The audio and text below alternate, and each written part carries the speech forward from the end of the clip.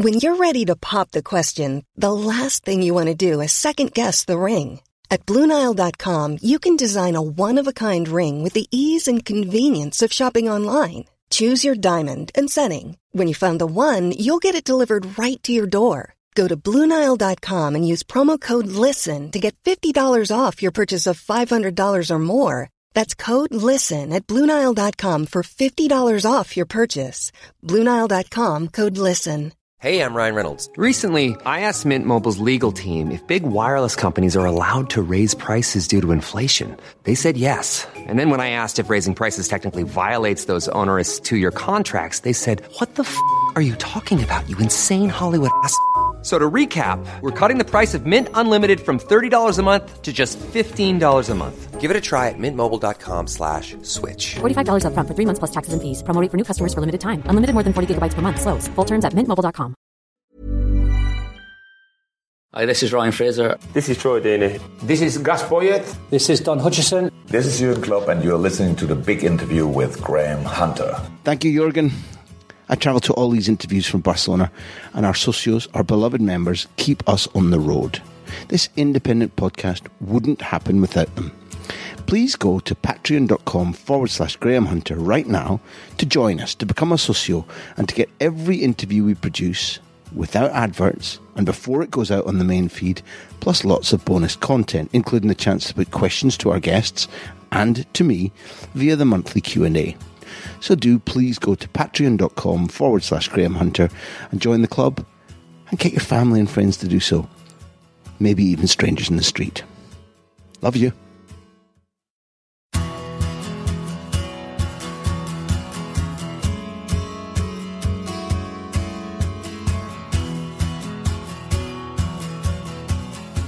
Welcome back to The Big Interview. You know already that I'm Graham Hunter.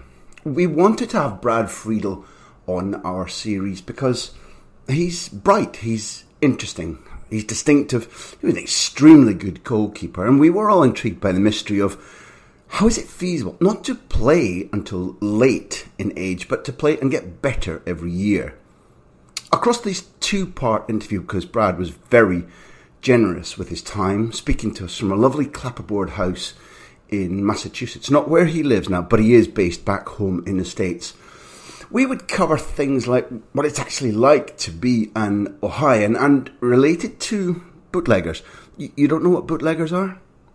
Listen and you'll find out. It's brilliant. Across the piece, we're going to be speaking about life in England, adapting to what it's like as an outsider to make your way as a culturally curious man, a curiosity which Brad also assuaged playing in Turkey. There are some fabulous stories about his time with Graham Souness for Galatasaray. Coming down the line, so enjoy this and come back, please. You won't have heard a better description from a goalkeeper of what it's like to lose a goal against a man who you know everything he's going to do, but still the ball goes past you. This is Brad Friedel on The Big Interview. It's an absolute corker.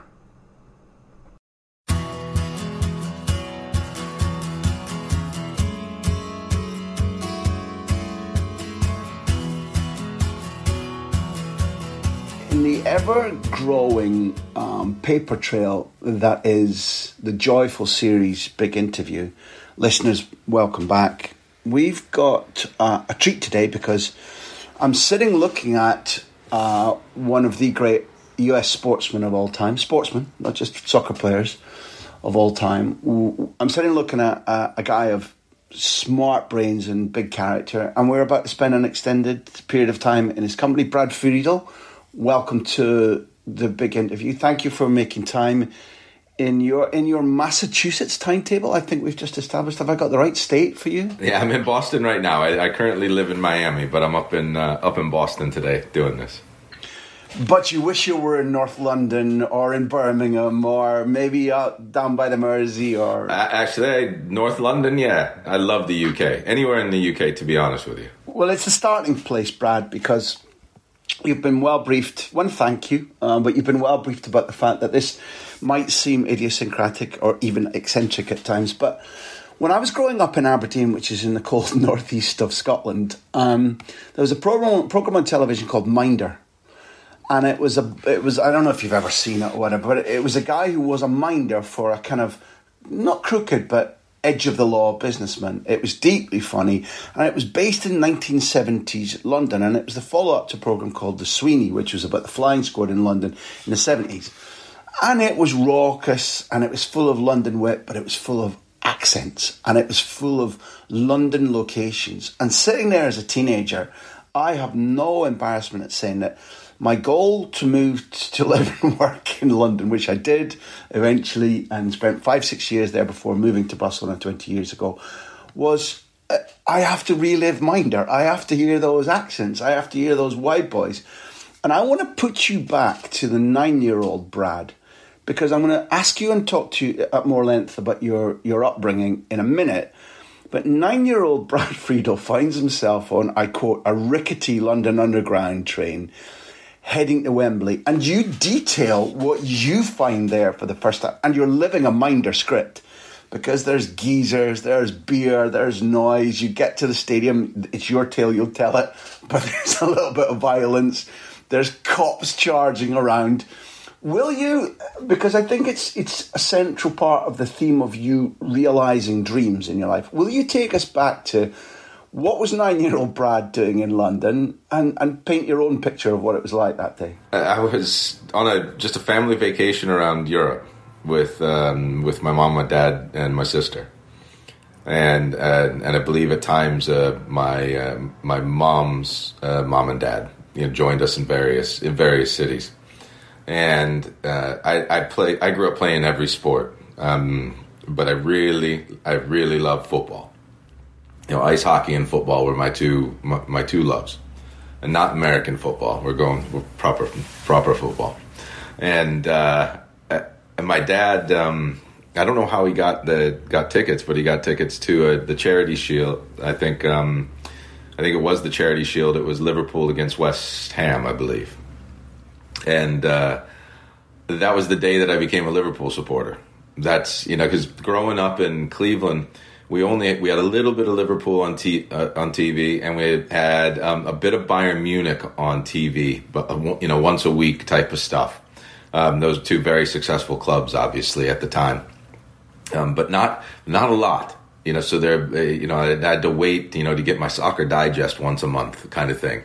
It was one of those times, where the Soccer Digest is 3 days it's going to come, and then you could go through all the monthly results, and that you just didn't have a lot of paper trail. No computers, obviously, in the house. It wasn't Google. We didn't have, you couldn't get results readily. So anyways, we roll up to the game. My dad tells me, I'm going to take you to a game. Okay. I'd been to Cleveland Browns games. I've been to Cleveland Indians games. I've been to Cleveland Cavaliers games. Figured it's going to be similar. No way, man. It's the old Wembley, and it is manic.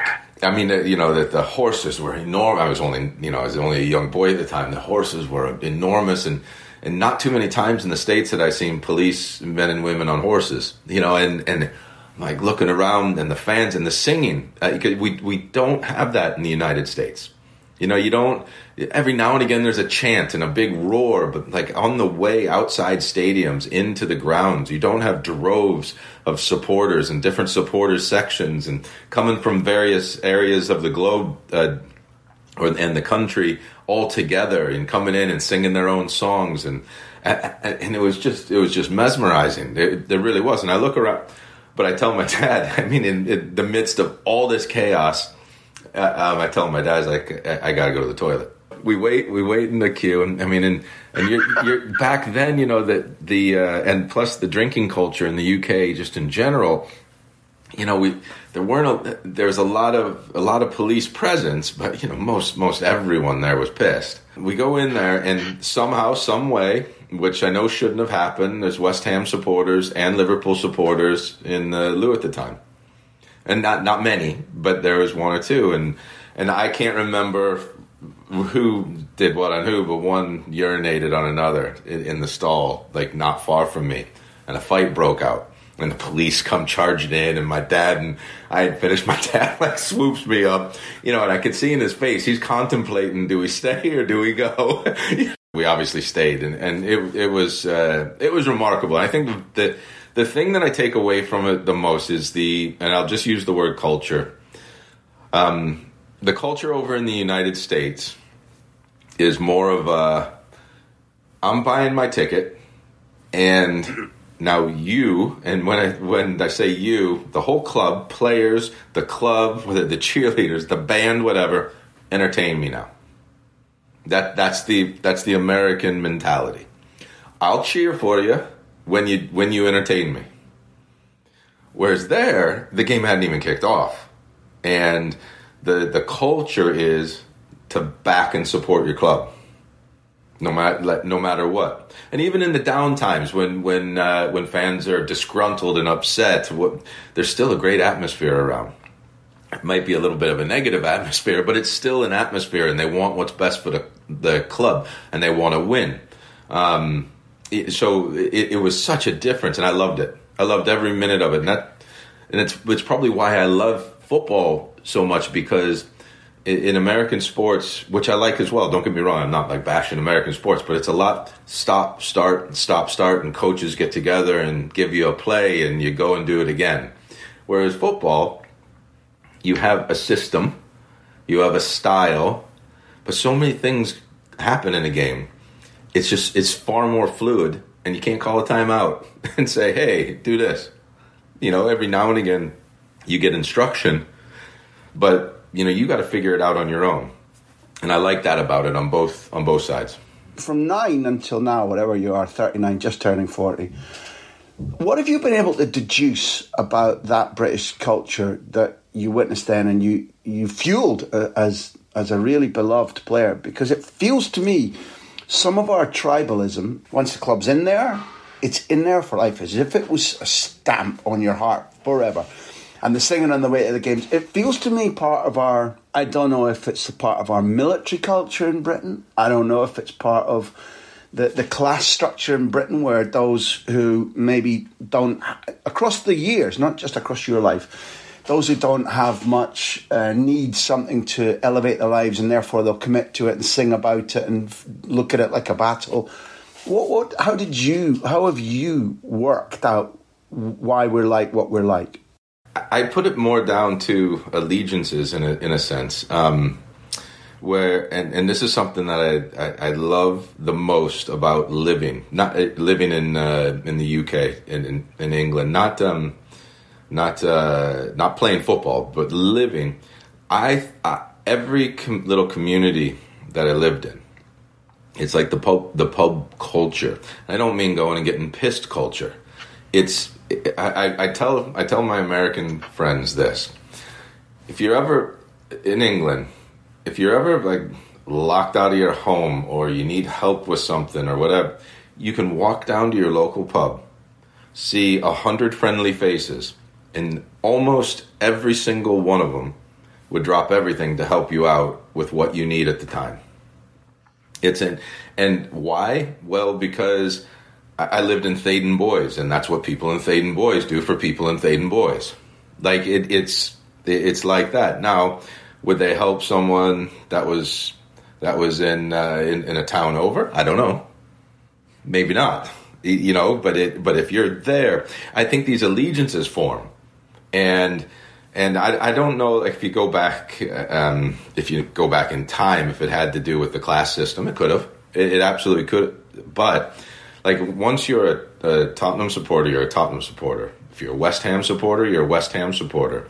And you might live right here and right here, but right next to each other. But that's it. And if West Ham relegates, they relegate, and you're still a West Ham supporter. If they go down to League One, you're still a West Ham supporter. You still have the tattoo. You'll still have it in your blood. That's it.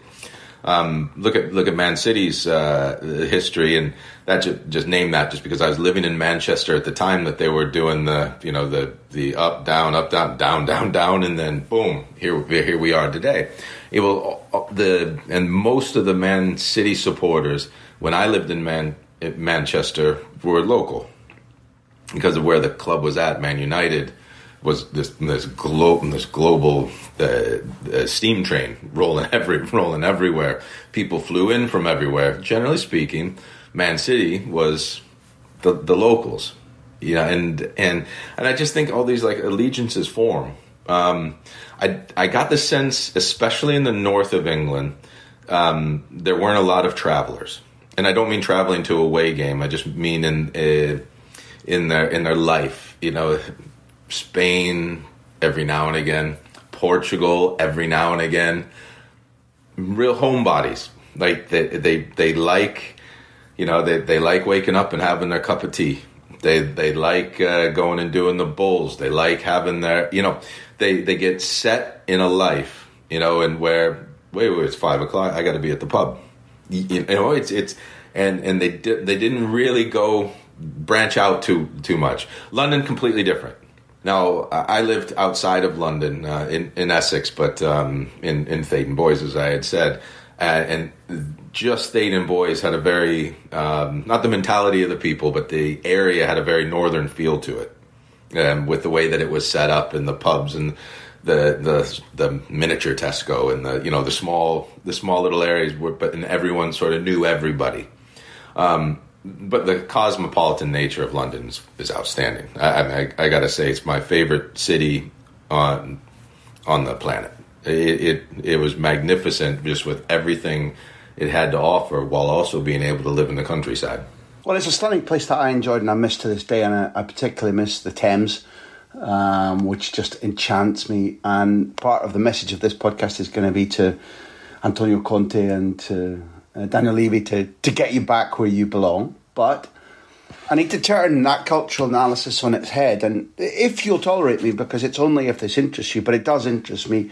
Two things about where you grow up, which predominantly I think is Bay Village, but what over your life, because you're a very cosmopolitan, multicultural man, what over your life has being an Ohioan done for you? What did it teach you? What has stayed with you about being an Ohioan? And I need also to know if Lake Erie has had a big influence on you, simply because I'm obsessed by bodies of water. I have to live near the sea or a river. I will not ever live in a landlocked place. And the pool, the way that lochs, lakes, the sea, big rivers pull me, the relationship wolves are supposed to have with the moon, that's me and water. Those are my two questions, being an Ohioan and Lake Erie. All right, let's do Lake Erie first, because it's a shorter response. But I also like living on the water, near water. Lake Erie is like an ocean. The Great Lakes are enormous. So, if I was down in Florida visiting my grandparents growing up in Naples, and I looked out they lived over on the west coast of Florida. So if I'm looking over at the Gulf of Mexico, it looked the exact same as Lake Erie. Not the beach. So don't, the listener, don't say the beach is the same. That's not true. But the water looked the exact same. The city of Cleveland, if you go back, it has history of prohibition to it. It's a steel industry, steel town.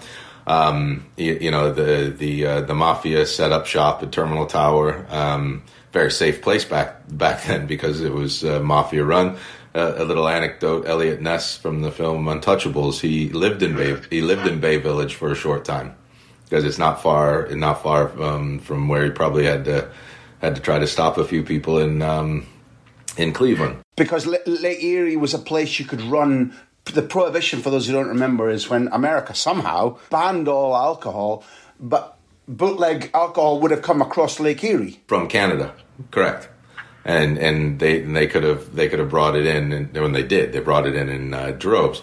And I guess I'm glad I answered that part of the question first with Lake Erie, because Cleveland's not a soft town to live in. I would equate it to Newcastle. It's there's 4 seasons, and 2 of them are really nice weather, and 2 of them are brutal. Like minus 30-degree days, and the snow. I remember I grew up in the great, I think, blizzard of 1978. Where the snow was above the rooftop of a 2-story home. If you Google photos, it's remarkable. Just another little anecdote. When I trained even when I was at Blackburn and the weather was atrocious, I usually had a short sleeve shirt on. Wear one of those Under Armour things underneath, just so I didn't cut up my arms. But people used to look at me and say, Brad, you're mental. And no, I come from Cleveland. Like, this is nothing compared to the cold of Cleveland, you know. And so growing up so Bay Village is softer than Cleveland, but I grew up in sports, and you play everywhere, and it's a hard town. So when I was growing up and you just get to the age to go to the bars and play pool and all that, usually a fight every night. I never really minded being around it. You get your wits about you a little bit.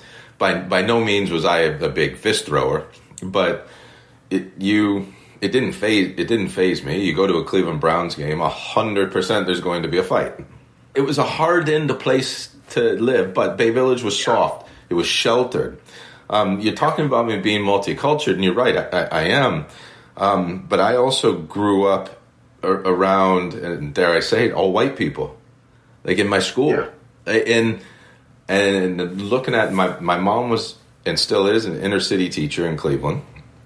And I attribute my upbringing and the way that I view people and life and the world on my mom and dad, but also the fact that at a really young age, I was playing sports.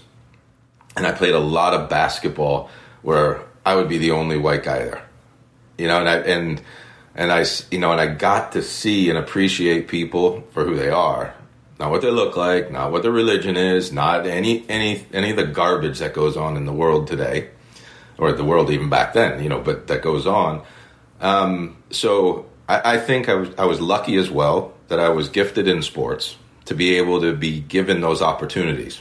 You know, I was traveling from a young age, you know, and then my mom and dad would drive me where, you know, fly me, drive me wherever. And they didn't have a lot of money. You know, they would give everything to my sister and myself to try to have us do our activities.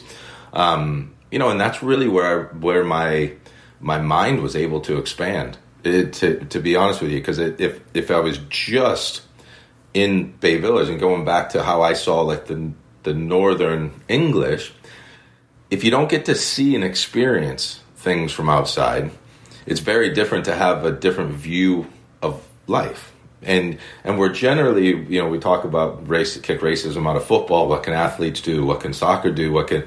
Well, we can do a little bit.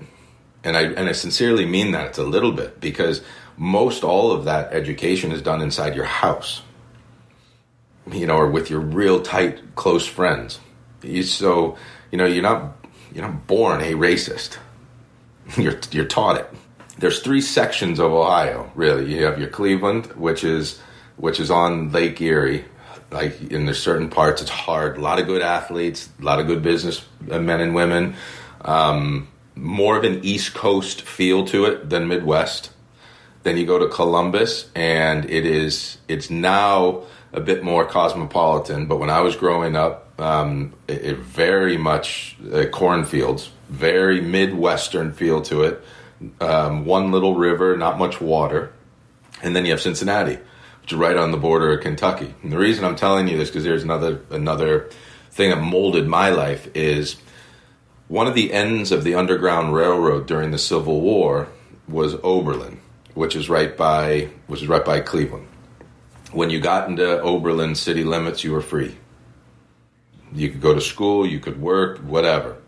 So I grew up around that mindset, the liberal. It's if you Googled Oberlin College, I think it's still deemed today as the most liberal or one of the most liberal colleges in the United States, probably in the world. And so I used to play. They had an outdoor ice hockey rink. I used to go out there all the time. It was probably about 20-minute drive from my house. You know, so I was also raised in knowing that. So it was no like a big epiphany. It just was what it was. You know, it wasn't like I can't believe it or I can believe it. It was it's just how it was.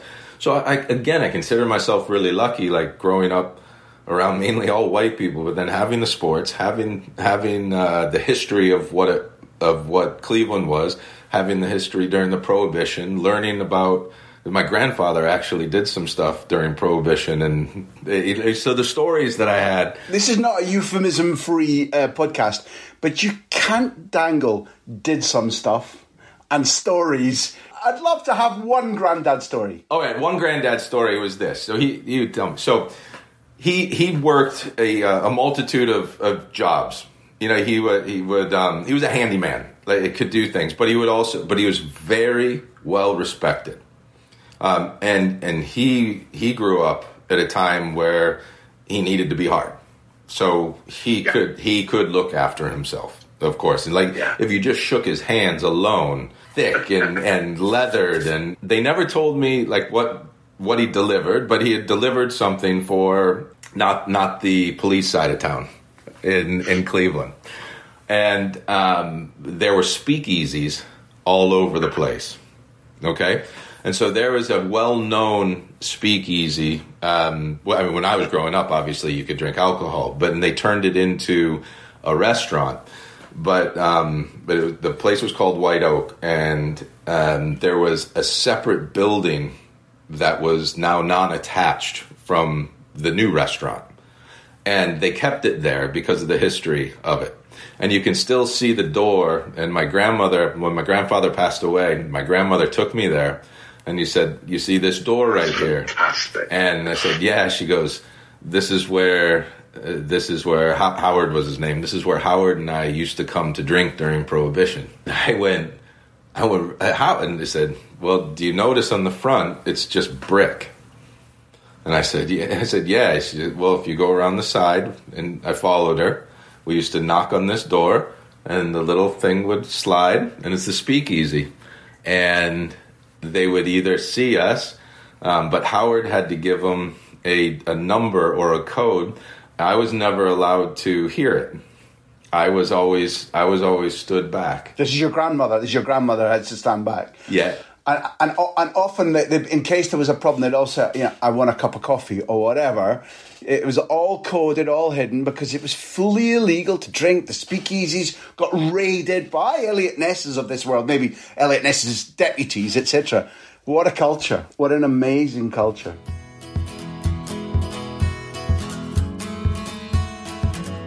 Before the rest of this big interview, I'd like to tell you that our entire archive of audio and video content is now on our new YouTube channel. We've begun filming all of our interviews, and there are already loads of clips with guests, including Rio Ferdinand, Conor Cody, Brendan Rodgers and Jamie Carragher, plus full interviews for you to watch and to share. Please do share with friends. Go to YouTube and search Graham Hunter, or click on the link in the show notes to this episode and become a subscriber. I honestly think you'll enjoy it. Thanks.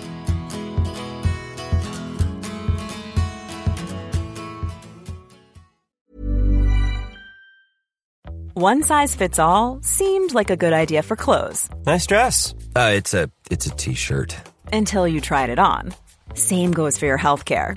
That's why United Healthcare offers a variety of flexible, budget-friendly coverage for medical, vision, dental, and more. So whether you're between jobs, coming off a parent's plan, or even missed open enrollment, you can find the plan that fits you best. Find out more about United Healthcare coverage at uh1.com. That's uh1.com. Hey, I'm Ryan Reynolds. At Mint Mobile, we like to do the opposite of what Big Wireless does. They charge you a lot. We charge you a little. So naturally, when they announced they'd be raising their prices due to inflation, we decided to deflate our prices due to not hating you. That's right. We're cutting the price of Mint Unlimited from $30 a month to just $15 a month. Give it a try at mintmobile.com/switch. $45 up front for 3 months plus taxes and fees. Promo rate for new customers for limited time. Unlimited more than 40 gigabytes per month. Slows full terms at mintmobile.com. When you make decisions for your company, you look for the no-brainers. If you have a lot of mailing to do, Stamps.com is the ultimate no-brainer. Use the Stamps.com mobile app to mail everything you need to keep your business running with up to 89% off USPS and UPS. Make the same no-brainer decision as over 1 million other businesses with Stamps.com. Use code PROGRAM for a special offer. That's Stamps.com, code PROGRAM.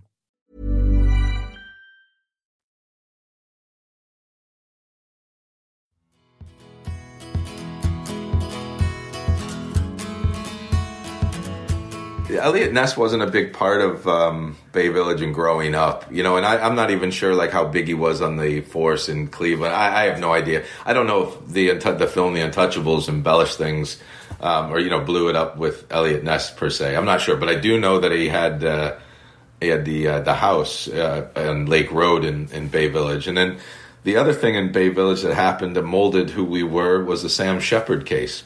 Yeah.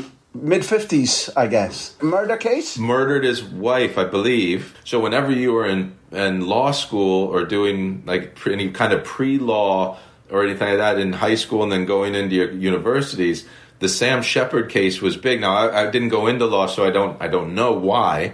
But something happened, and it came up almost every year from the time I was like 5th grade up until I graduated. So like 7 straight years. There would be at least like a week of something on the Sam Shepard case in school. And you'd see his house. There's a plaque on it. I mean, it was remarkable. It's a beautiful answer that I hope will help people understand you and your later strength and your decisions and your character. And maybe it'll encourage some people to go visit Ohio. I know I will. I know I will go. I've never been on Lake Erie, but I will go. We haven't got time to talk about it, but Ohio also to me means Dean Martin, up there with one of my favourite singers of all time and quite a character too. I think this has helped bridge into something that we needed to ask you, obviously, and which our sponsors, 65, has asked us to. They've just sent in the question, what was it like being a young goalkeeper in the Turkish Super League?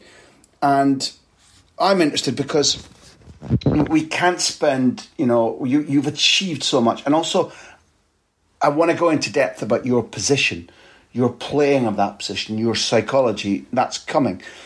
But when you go to Galatasaray, there's so much background about where you've been, I hate to use the word, but you've used it before. And when you went to Promo Sport, you went, this is for the one time in my life where I'm not owned by somebody. Your registration has been owned by clubs, but you were owned by Milan Mandaric, which is just extraordinary. You struck one of there wouldn't have been many people globally in that year who struck a better deal than you did with Milan Mandaric.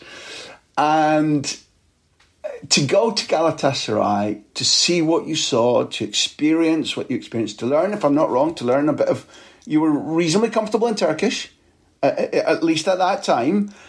And to culminate in the cup final, now I understand how a youngish Brad Friedel coped with all of that. I love change in my sporting life and business life, and when I mean change, opportunities. I love seeing new things. I like to have stability for my children, but I like change and even giving them things to see and opening their eyes. I had a terrible time of getting a work permit. I kept having all these wonderful clubs and head coaches scout me and sign contracts and have the permit denied. Graham Souness was one who tried to sign me when he was at Liverpool. It was at the time that we were about to try to go into contract, he went into the hospital, and then shortly after that, he left his position was fired at Liverpool. Roy Evans had taken over, and we had restarted the communication. But at that time, I had to go, and I had signed for Newcastle and could get a work permit. Went to Brøndby for a short spell while I was trying to figure out things, and then Graham took the job at Galatasaray. And I knew Galatasaray by name, had never been to Turkey before. And I was training, I was in Denmark training with Viborg at the time, just to stay fit, because a friend of mine, Mike Burns, who was with the national team, had just signed a contract there.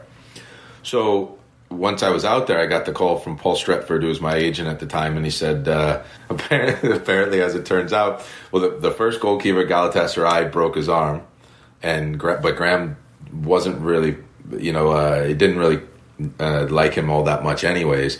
And there was another goalkeeper who was a younger one, and the board kept telling him he was the guy, and he made a mistake in one of the preseason games, but I think against Beşiktaş or Fenerbahçe, but one of the big games.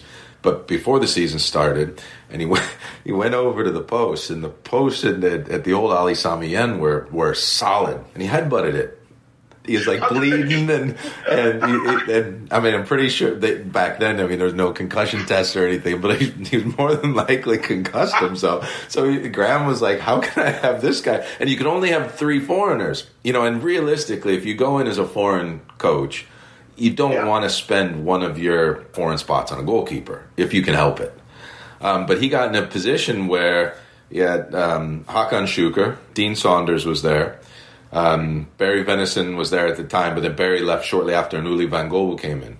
And we had like 2 guys, Burak Elmas, Arif, Swat, Little Okan, who played at AC Milan for a time. Like these were the national team players that were just qualifying for the Euros for the first time. So we had a lot of really top quality Turkish national team players. So he was able to use one of the foreign spots on me, and we went in and we stayed.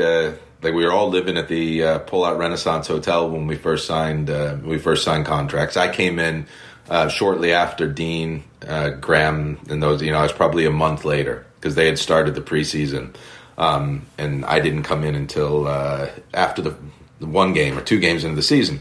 And so I remember there's all this fanfare, and I didn't speak a word of Turkish, obviously, at the time. But I mean, right when I landed. And it was just me. I flew in from Denmark. I have all these bags, and I'm bringing in, and nobody told me at the time that I needed exact change for the visa to get into Turkey, and I didn't even have a mobile phone then. You know, this is going back then, so it wasn't like text or anything. It's like if they sent the email. Then, and I got it before I had left, but then, you know, and it was all that AOL, you know, that, you know, you've got mail and all that, you know, it was back during that time. Yep. So I land and I have credit cards and I have a couple $100 bills, and I get there and no Turkish, only English. And I look and the other side of customs, it's glass. And I just see, well, okay, I'll exaggerate now, what seemed like, you know, 5,000 people, but, you know, a few hundred people, but like all lined up. And with all these cameras and out there, and I didn't, you know, I was like, no, that's not for me. I mean, I haven't even signed my contract yet, you know? And so, and plus it was about 1:00 in the morning. It was a late flight. They would not let me in. And I was like, and I went, no, and I had money, but I couldn't understand that they were saying, like, they were being kind. They were like, don't give me that because it's too much. And they were saying, like, they kept saying Arkadaş, which is friend. But I didn't know what it meant. And then finally, I see Paul Stretford there at the window. He's looking at me like, you didn't bring any money? And I was like, no, I brought money. But, you know, anyway, so I get in. And right when I came through, I mean, the paparazzi, it's just, and on you. And, you know, and from that point on, like somebody else had to get the bags, and you're you know, straight into a car. And, you know, straight to the Pull-Out Renaissance Hotel where they wouldn't let anyone else in. And then you go into sign your contract the next day, and the media. I mean, it's just what was remarkable for me was I knew Liverpool was a massive club because it was Liverpool, and we went through the history of why I supported them, and by this time, I knew a lot about Liverpool and the history. You know, Man United's a big club. You hear that Galatasaray is a big club. You don't realize how big until you're there. And it is enormous. It doesn't have the quality of history of a Barcelona, of a Real Madrid, of the Man Uniteds, but it's got some deep history. It's life and death to the fans, isn't it? Life and death to the fans. It really is. You know, as a journalist over there, I think what you'd find remarkable is that I used to ask why there's so many pictures. And they said, well, there's a vast majority of the population that won't be able to read if we write too much. So we try to fill the papers with as much pictures of you guys as possible. And they weren't like pictures with us at a store. They were like on the training ground. Open trainings most all the time, and if you didn't do that, you would have some issues with the supporters clubs and things of that nature. They lived it. But So I hadn't even signed the contract yet, and they're trying to follow me in the hotel everywhere I went, and people are trying, sneaking through security and trying to see what you're doing, even if you're just sitting by the pool, if you're going to the gym, if and in England and in Denmark, the two places I had been prior to that, people want to know who you are. They will ask you for the odd photo, and then they'll ask you for an autograph. But unless you're the Beckham or the Ronaldo, you can live your life. There's a sense of respect about personal space, isn't there? Yeah, there really is. And I also think the education level of, and not school education, the football education of the supporters in England is enormous. I really do. I think they appreciate certain things, and one of the other things they appreciate is to allow you to go to Tesco and shop on your own. Yeah. They'll give you that. In Turkey, no way. If you went out of the house, expect to be mobbed, and not in a bad way. I really like the people and the culture in Turkey, but I think the Turkish players, especially the ones that spoke a bit of English, very interested to hear what an American thought about Turkey. Really? Do you like it here? Do you like it? What do you think? Is it okay? That was them wanting reinforcement because they're enormously proud of their country, their culture, their history. And curious what the rest of the world thought about them. You already knew a little bit about the Ottoman Empire. You'd a smattering of knowledge of the country's background. Yeah, I did, because I was a history major at UCLA, and I had studied that a bit. But there's a difference of studying in a book and meeting people. So my neighbor that lived upstairs, the first time they had two children, and the daughter, remember when we first met, needed to be covered around me, and then after he got to know me, didn't. And I found it remarkable, but in a really good way. Take this young kid out of Ohio, who had a lot of culture and sport, and some with Civil War history, go out to LA into a melting pot of everything and everybody, and a huge Spanish-speaking culture out in LA that I'd never been around. And then I'm getting touted to get over to England, which is very much more similar to Cleveland. And then I find myself in Turkey, and never lived around, a Muslim culture in my life. And I guess the biggest thing I learned about it, Graham, was that we all live in our own propaganda. That's what I learned straight away. So I was basically, taught growing up that the Russians were against us, Iran and Iraq was against us, and the truth of the matter is the governments have issues. Individual people, I don't have a problem with anyone that's Russian. I never had a problem with anyone from Iran or Iraq. That's reality of the situation.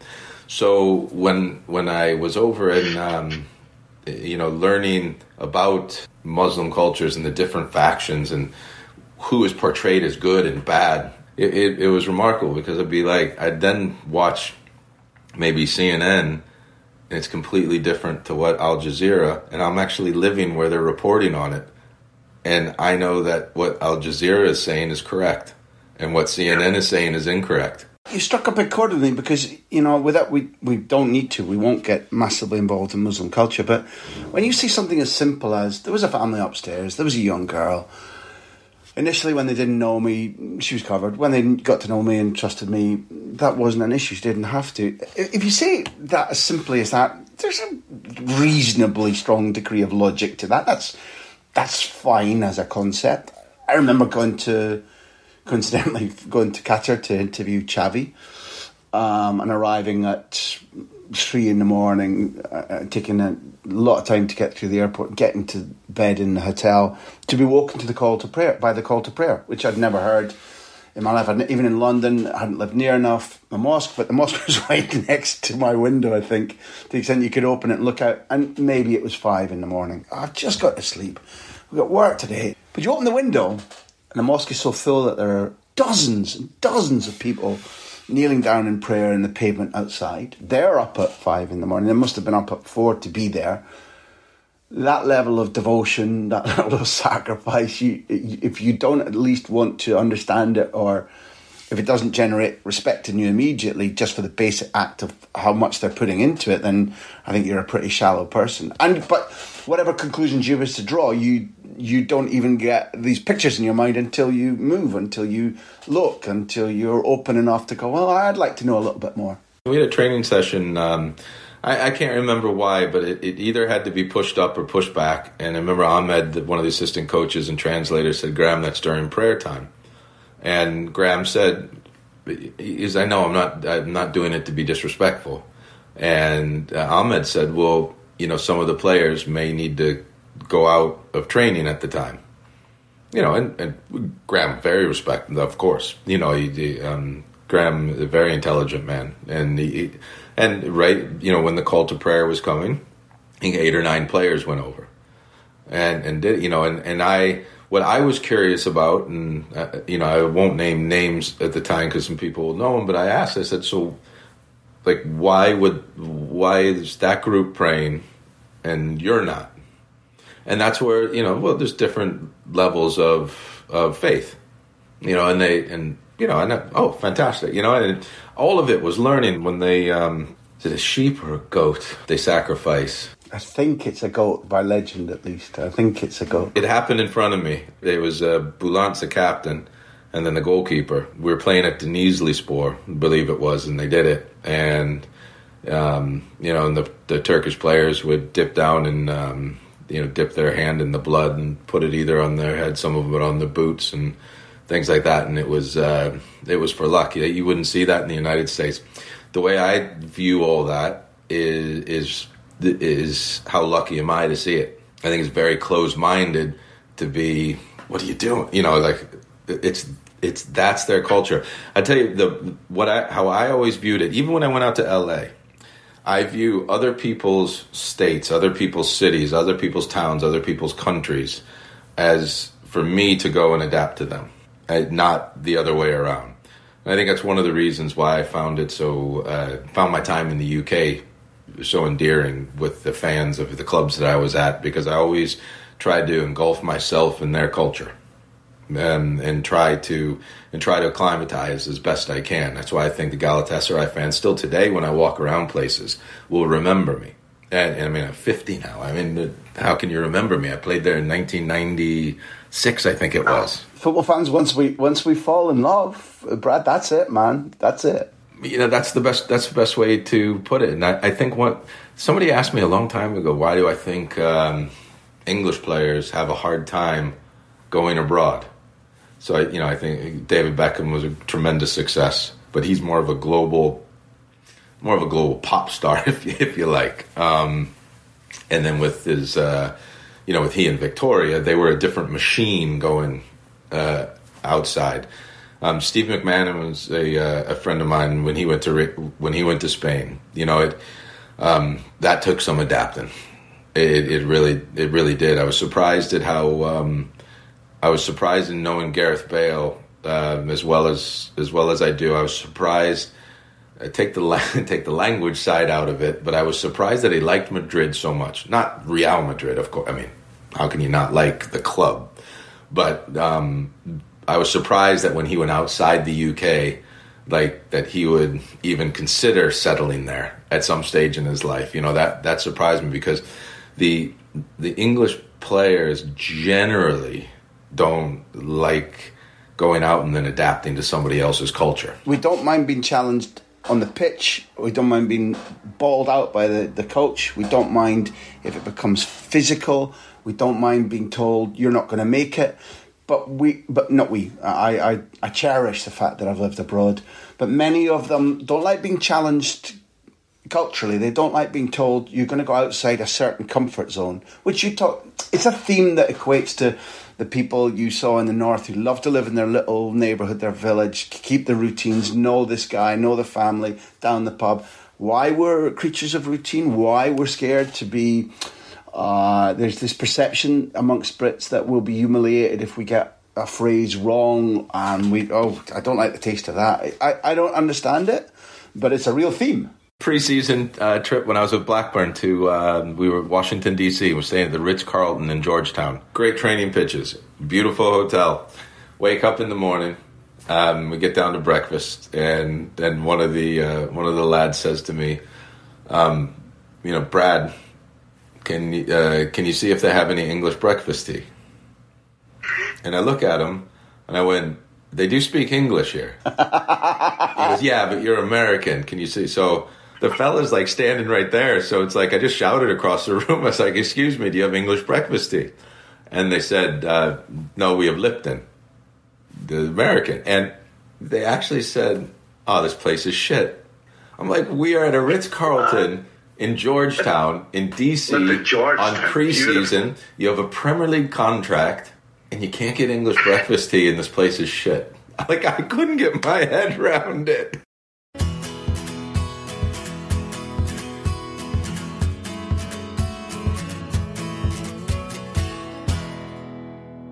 Thank you for listening to The Big Interview. It's produced by me, which sounds egotistical, but it's also true, Graham Hunter, and Backpage. Our music is by Beer Jacket, who else? Editing by Charlie McGarry. Thank you to our hosts at Acast and our loyal sponsors at Bet365. We're also supported by our socios. Find out how to become a socio, how to support us, at patreon.com/Graham Hunter. Here endeth the lesson. Hi, this is Craig Robinson from Ways to Win, and support for this podcast comes from Invesco QQQ, the official ETF of the NCAA. Invesco QQQ is proud to sponsor this episode, and even prouder to provide access to innovation for the last 25 years. Basketball has had innovations over the years, too. We're seeing the game played in new ways every day. Learn more at Invesco.com/QQQ. Let's rethink possibility. Invesco Distributors, Inc.